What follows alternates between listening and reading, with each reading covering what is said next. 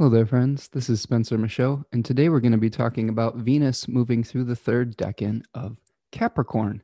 So, this is the last 10 degrees of the sign Capricorn, and we are going to be talking about one particular aspect that it will be making, which is a conjunction with Pluto on January the 28th. We're going to talk a little bit about the decan of Capricorn 3 in general, the tarot card, the Four of Pentacles, and the Sumerian myth of Ereshkigal and Inanna. So let's get to it. I'll share my screen here. Hope you're all doing well out there and are getting ready for a Leo full moon this week as well. But today we're going to be talking about Venus. So here we go. So Venus is going to be moving through the last 10 degrees of Capricorn from January the 24th, Sunday, January 24th, around 9:34 a.m. Eastern Standard Time. And it will finally ingress into Aquarius on February the 1st, which is a Monday. So we have about, I don't know, 7 or 8 days of this position. So let's talk about Venus's condition first, and then we'll get into some of the meanings behind Venus in this area of the zodiac. So the host of Venus right now is Saturn, and you can see that Saturn is in, I'll do one chart here. Saturn is in Aquarius, and Saturn, as Venus has moved into the third decan of Capricorn, has gone through a condition called the Cazimi moment with the sun. So this is something that's pretty interesting as Saturn is getting its own rebirth, trying to provide some kind of significations for Venus. So what is Saturn offering up, like in terms of concrete things or nouns, if we want to think of it in that way, for Venus's verb, which we could consider like harmonizing or bringing together. So Saturn is offering up things like limits, structures, death, endings, the ability to rebalance something that has been out of whack. Saturn was associated with the quality of nemesis, which was responsible for restoring right proportion to the random distributions of 2K or chance. So we're getting this kind of new impulse from Saturn right now in its rebirth with the sun, for how we're going to be restructuring our lives. And I think this really fits really well with Venus's contact with Pluto this week as well. Okay, so Venus will be in aversion to her host Saturn, which means that she's not able to witness by some kind of Ptolemaic aspect. Now, there is some kind of mitigating factor because she is in a sign that her host, Saturn, also rules. This is a condition called like ingirding. So there is a secret line of communication between Saturn and Venus right now. Venus is in her own triplicity. She is the triplicity ruler of the earth signs by day. She will be in her own terms from 14 to 22 degrees of Capricorn, and then moving into the terms of the two malefic planets. So things get a little bit rougher for Venus when she moves into 22 degrees Capricorn. So from 22 to 26 degrees Capricorn, she'll be moving through the terms of Saturn. So a little bit of a tougher teacher than being her own curriculum setter. From 26 to 30 degrees, she'll be moving through the terms of Mars. So we have maybe a day or two of Venus being able to have a little bit of her own power before she is taken to task by those two malefic planets.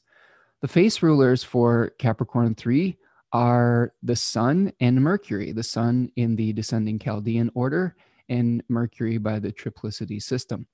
So this particular face of Capricorn was about administrating power. So we spent most of Capricorn 1 and 2 deciding where we were going to build and then, crafting the ornate structures of our life.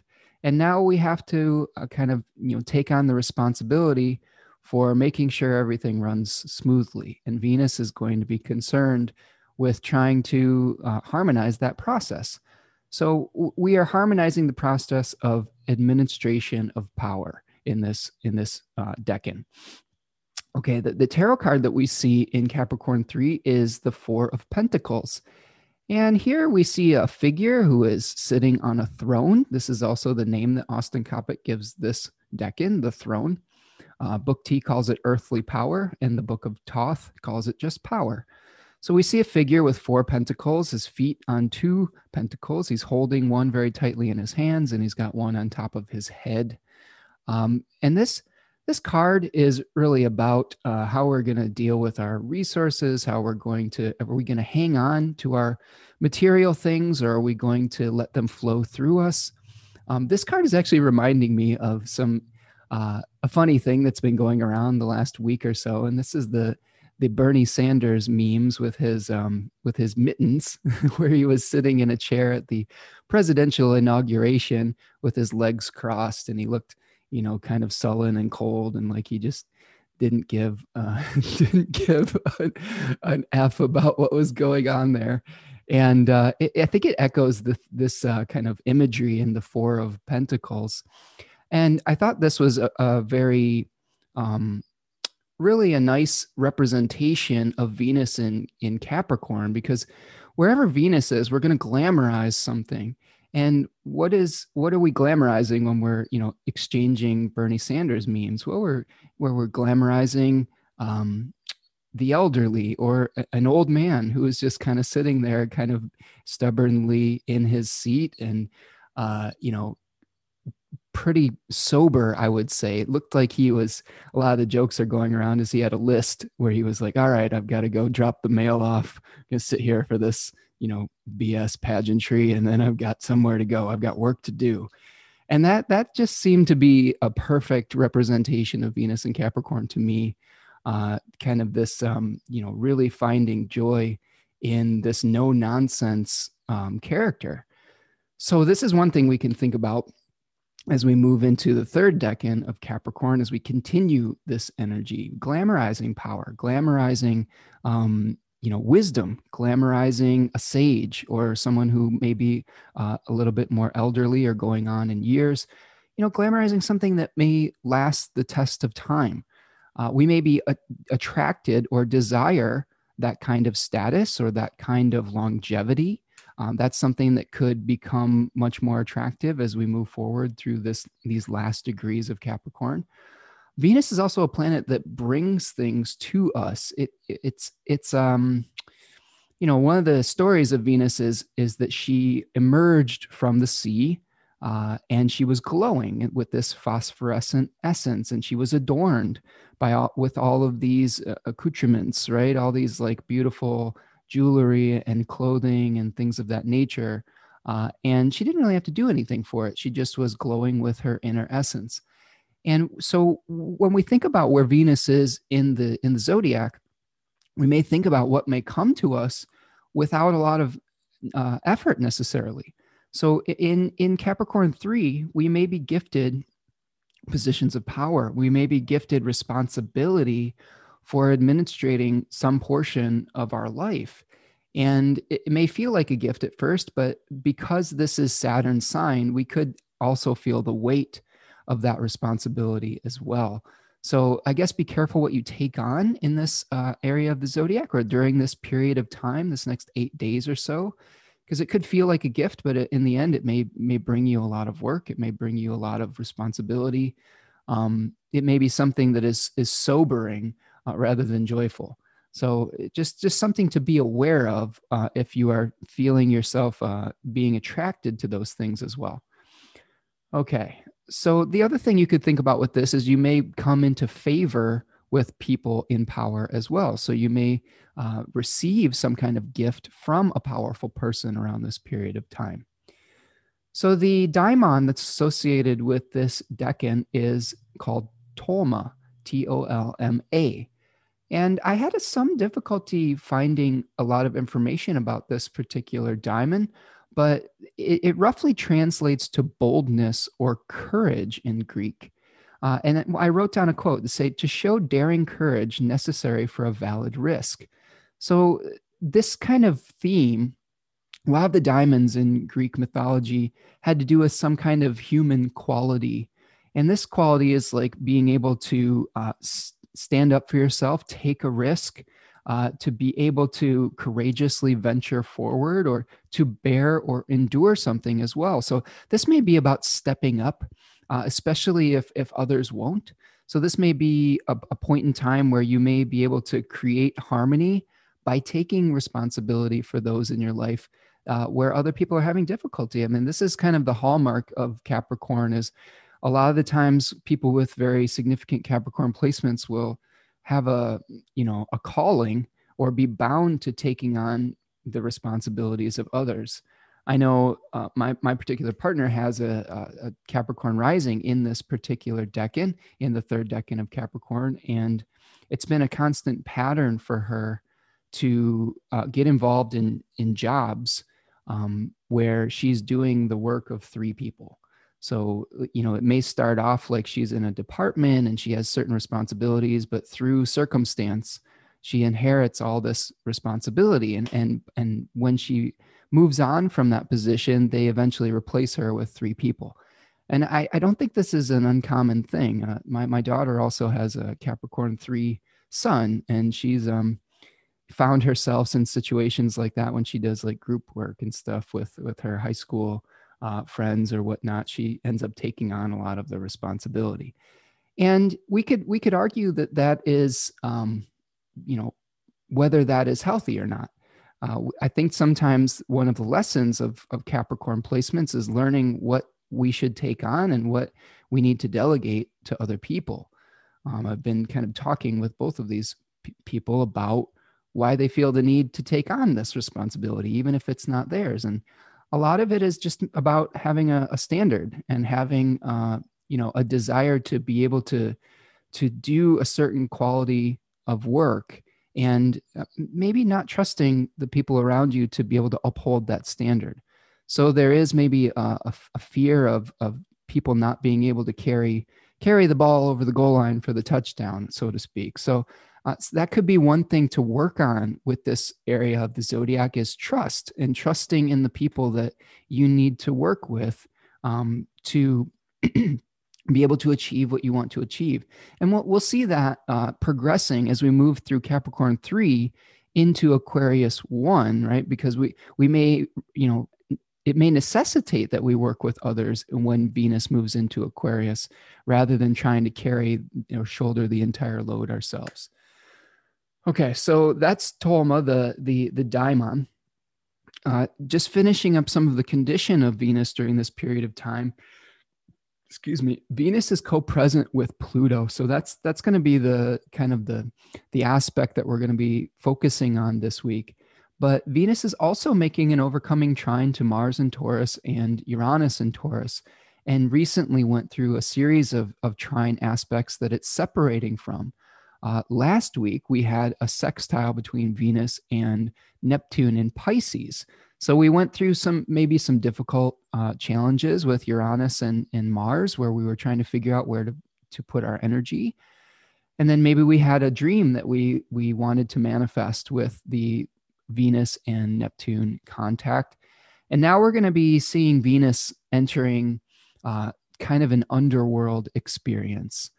And, there's a great book that my astrology teacher has routinely recommended that I bought. It's a book called The Archetypal Universe by Ren Butler. And some of the themes that he talks about are deep, intense passion, restoration, jealousy, and possessiveness with this area of the zodiac, with this connection of these two planets, a difficulty healing an emotional wound. This is something that I've come across in reading Liz Green's book, The Astrology of Fate. So this is a great book. I'm kind of got a little group that I'm reading this with, and she talks about Pluto quite a bit. Pluto being potentially a wound that is difficult to heal. And, the story that she brings up is one that I had to do a little bit more research on because I wasn't super familiar with it, but it's very interesting. It's a story of a Sumerian goddess named Ereshkigal.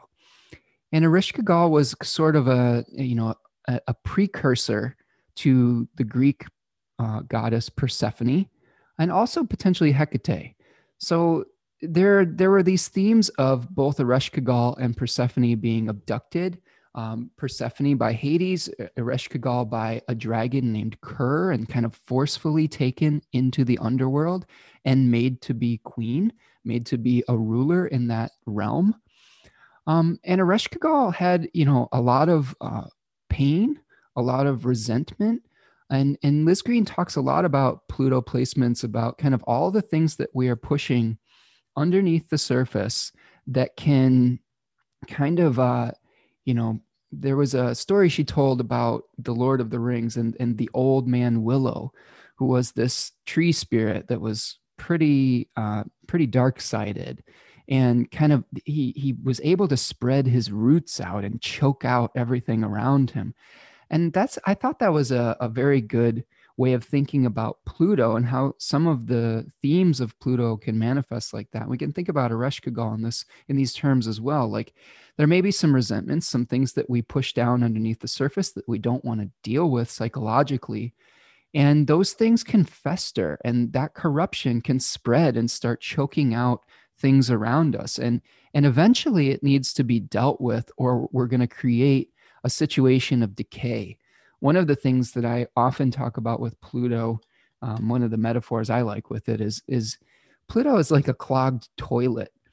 It's if you ignore a plumbing problem for too long, let's say you let a hairball, kind of keep getting bigger in your drain, eventually that drain is going to back up and you're going to have a big problem that you're going to have to deal with. So whenever we have Pluto contacts, I think it's the process of dealing with whatever we've repressed and pushed down underneath the surface. Now, in the Sumerian myth that Liz Green talks about, she talks about this epic poem called Inanna's Descent into the Underworld.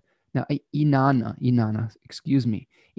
was kind of the Sumerian version of Aphrodite or Venus. So she was kind of the queen of heaven. So we had this duality of the queen of heaven and the queen of the underworld. So like maybe our conscious selves, maybe the ways that we appreciate beauty and love, and all the things that we repress, maybe the things that we don't love about ourselves. And this story is kind of a story of trying to reconcile those two parts of ourselves psychologically. So the story goes is that Inanna, for some reason, wanted to visit the underworld, maybe to usurp her sister's power. So they were siblings, Inanna and Ereshkigal. And there were certain rules that you had to follow when you went into the underworld. You could not just enter and just do your business. You had to pass through these 7 gates. And at each of the 7 gates, Inanna was stripped of something. You remember when I was talking about Venus being adorned with jewelry or fine clothing or things of that nature? So at each of these underworld gates, she was stripped of one of those adornments or accoutrements, right? And eventually when she met up with Ereshkigal in Ereshkigal's throne room, she was said to be naked and bowed low. And Inanna was judged by Ereshkigal. There was some judgment for whatever she had done. And her punishment was to be put to death and to be hung from a meat hook on the wall for 3 days and 3 nights. So Ereshkigal is not a nice goddess. It's definitely a very intense, dealing with the darker sides of our experiences. But there is an interesting resolution to this story that I think will help with our Venus-Pluto conjunction. So one of the stories goes is that before Inanna went into the underworld, she told some of her god friends or some of her attendants that if I don't come back, you need to send somebody after me. So who was sent after her were these beings, these sexless beings that were called the mourners. And the mourners entered into the 7 gates, went through the whole process. And when they finally got to Ereshkigal, Ereshkigal was in the process of giving birth. And in this process, she had an enormous amount of pain and grief, and she was dealing with this transformative type of energy. And instead of doing anything about it, basically these mourners were reflecting Ereshkigal's grief back to her, and basically having empathy for her, and by the power of their acceptance and empathy, Ereshkigal was very grateful for their presence, and said, I will grant you whatever you want. And they were like, well, what we want is for you to give us this corpse that's attached to this hook on the wall, so we can have our Queen of Heaven back into this realm. And Ereshkigal agreed, but also was like, you can't have this body back without giving me something else. So there was an exchange that happened. And apparently, that I think the ending of the story goes is that Inanna returned to the surface and found out that her husband had not been mourning her properly. Okay, so we have another kind of theme of the mourning. Maybe he wasn't having empathy for her situation. And I think that she sent him down there to take her place. So it's kind of a parable about being able to come to terms with some of the pain and the grief that we may experience. And through it, we might be cleansed, we might be transformed, we might be reborn. In the Greek mythological system, Venus was a purifier. I've often had a kind of thought that Venus may be sort of a primordial Pluto. It may be what some of the significations that we give to Pluto of death and rebirth may also be associated with Venus. So then there's arguments onto what Pluto really means and what planet it may represent. It may be just its own thing. We don't necessarily have to make it a one-to-one correlation with an ancient planet. In fact, that might be a mistake. But yeah, themes of being able to purify, to cleanse. And I think that what Venus's contact with Pluto does is it's lending depth to what we're trying to bring up to the surface. And this may be a cleansing of our power structures with third decan of Capricorn. This may be a cleansing of the way that we feel we are responsible for people in our personal relationships, in our family relationships, in our professional relationships. This could be where we're coming face to face with something that needs to be purified and cleansed because we've allowed corruption to breed. We've allowed the willow tree to spread its roots over a vast amount of territory, and eventually it's choking out all the life from everything around it. So I want you to examine this week what in your life, maybe what system, what responsibilities have you allowed to choke out your ability to create vitality and life that need to be dealt with? And how can you enter the underworld and allow yourself to willingly be stripped of those adornments? Maybe the adornments are things like our pride. Maybe the adornments are thinking that we have to maintain these responsibilities to be able to be worthy of people's respect. That could be an adornment. That could be a false narrative that we have in our minds that think that we have to do these things to get love. And I think that what Pluto is going to do is strip all of those things bare, like Ereshkigal, and say, you know what? This is the core essence of who you are and what you are and what you need to just be to be able to receive love. And if you can let go of those things, there will be some sort of rebirth. Now, there is something lost along the way, right? And there is maybe something that has to be exchanged. But again, it may be something where you're better off for it afterwards. But it's through acceptance of that pain. Now, I did an I Ching reading for this Venus in Capricorn 3 area of time. And I got the hexagram number 50, which is called the vessel. Now, if you're not familiar with the I Ching is an oracle where you cast coins and you get a series of 6 broken or unbroken lines. And they create these 2, 3-line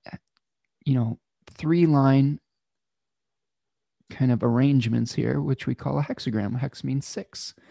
So here with 50, I'm just drawing this on the screen for you if you're listening along at home without the video. Number 50 was called the vessel, and it is changing with 3 changing lines to number 16, which we can call enthusiasm. Now, the vessel or the cauldron, also called cosmic order in some translations, talks about cooking something. A cauldron is a place of change. Whenever we are cooking something, we take certain ingredients and we mix them together, and we, through the fires of change, we are crafting something new. We are breaking things down, and we are able to make something beautiful from that creative process. And I think this is something that really echoes the Venus-Pluto aspect that we're talking about here, where Pluto is sort of that energy of I think the fire that is changing everything in the pot. It's the force that is heating the pot to create both the breakdown of the individual elements and the union of all of those elements into something new. Okay.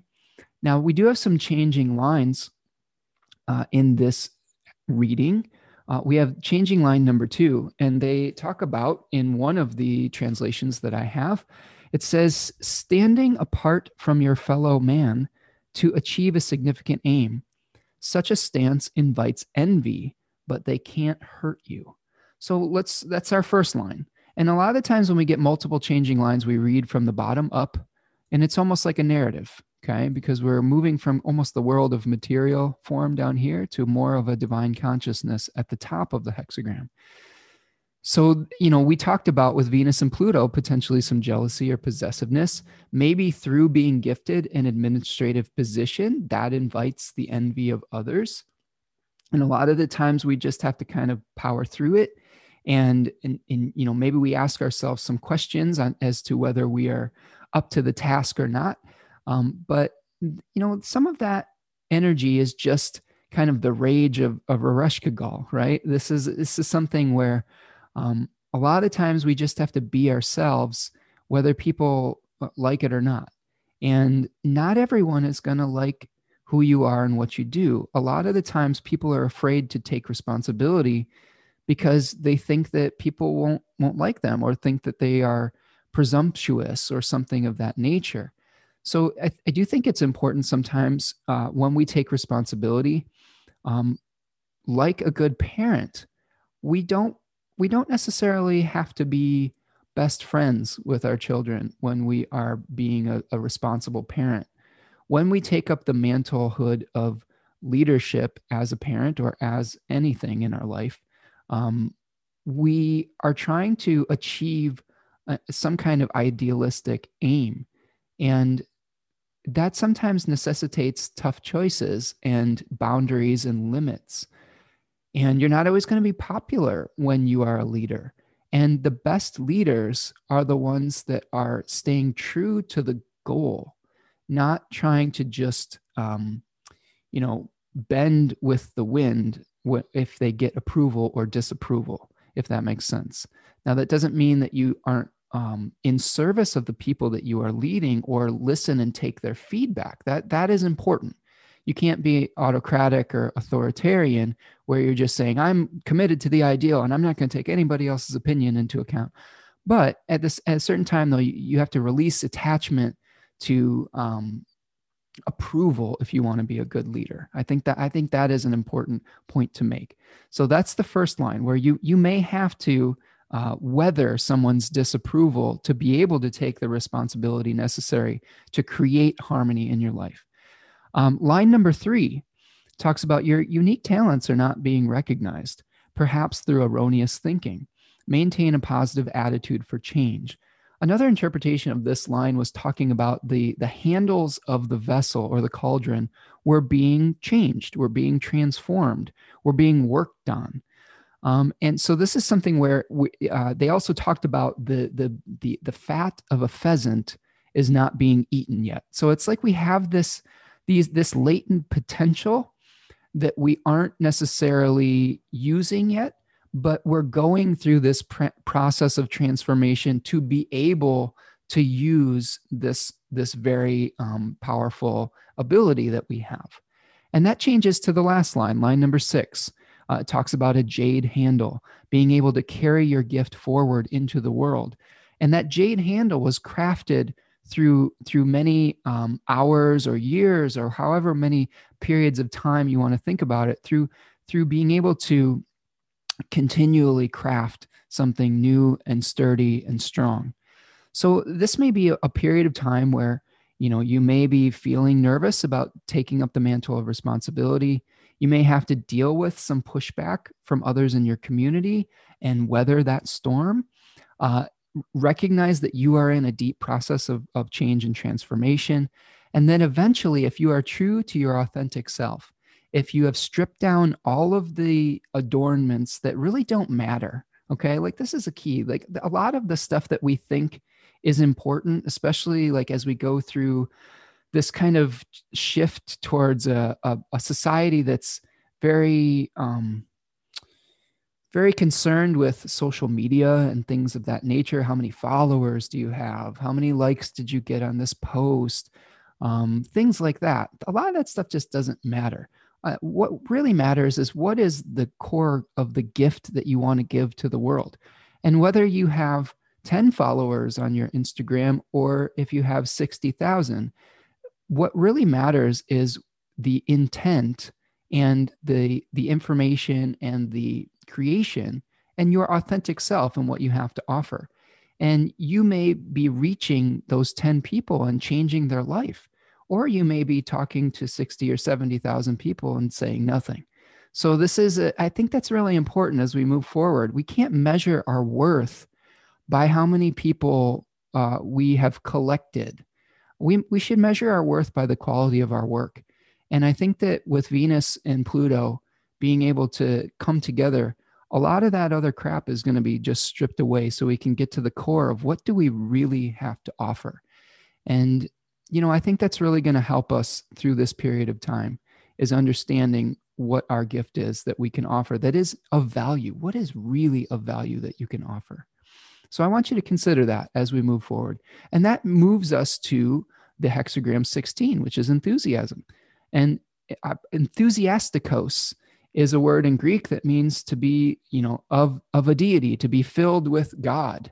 So once you find your true self, once you know that very authentic part of yourself that you have to offer, that, maybe only a few people will appreciate, you will be filled with the enthusiasm necessary to continue on with your work, because it'll be coming from an authentic place. It will provide nourishment for your soul moving forward. And when you feel properly nourished by your authenticity, you are able to have the energy to do more in the world and to do better work. This is what the cauldron is doing. It's helping to create nourishment. It's a container for that nourishment and for the process of change, for that transmutation of the soul, right? Of the transmutation of our experience into wisdom. All right.